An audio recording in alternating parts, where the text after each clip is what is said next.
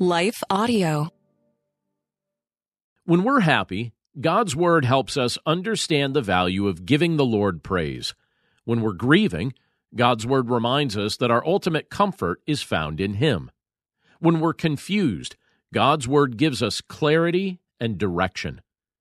In just a moment, we'll be looking at God's Word together and receiving the benefits and blessings of God's revealed wisdom. But before we do, let's pause for a quick message from the sponsors of today's episode. Hi, everyone. If you've been injured in an accident that was not your fault, listen up. We have legal professionals standing by to answer your questions for free. Call now and find out if you have a case and how much it's potentially worth. Call 800-497-4410. I'm here with spokesman John Wolf. So, John, tell everyone listening who should call right now.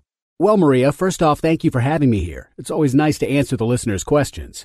Now, as far as who should call in, anyone who's been injured in an accident and think you deserve compensation, give us a call right now. 800-497-4410. You'll find out if you have a case and how much it's potentially worth. Thanks, John. You heard it, folks. Take advantage of this opportunity and call now. 800-497-4410.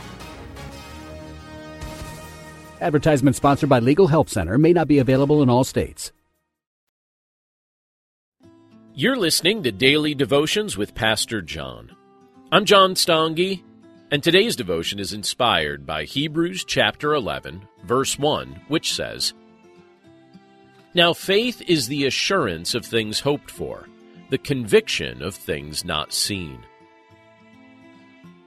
Walking by sight is the natural inclination of every human. By nature, we tend to trust our eyes. Our confidence is often in what we can see and what we have previously experienced. But real life goes far beyond natural sight. When we come to trust in Jesus Christ and receive His gift of salvation, we are spiritually granted a new mind and new eyes. We're blessed with the ability to see things like He sees them and perceive things like He perceives them. Faith pleases the Lord. It's His desire that His children walk through every day with confident reliance on Him. The faith that He has prompted us to express assures our hearts of things we cannot naturally see. By faith, we confidently look forward to a future where Christ will reign on this earth and restore His creation. By faith, we believe the Scriptures that tell us we will one day be granted a new, sinless body. By faith, we are certain that sorrow and pain are temporary conditions, and the future of all those who trust Jesus will ultimately be filled with abundant joy. Walking by natural sight isn't God's ultimate desire for us.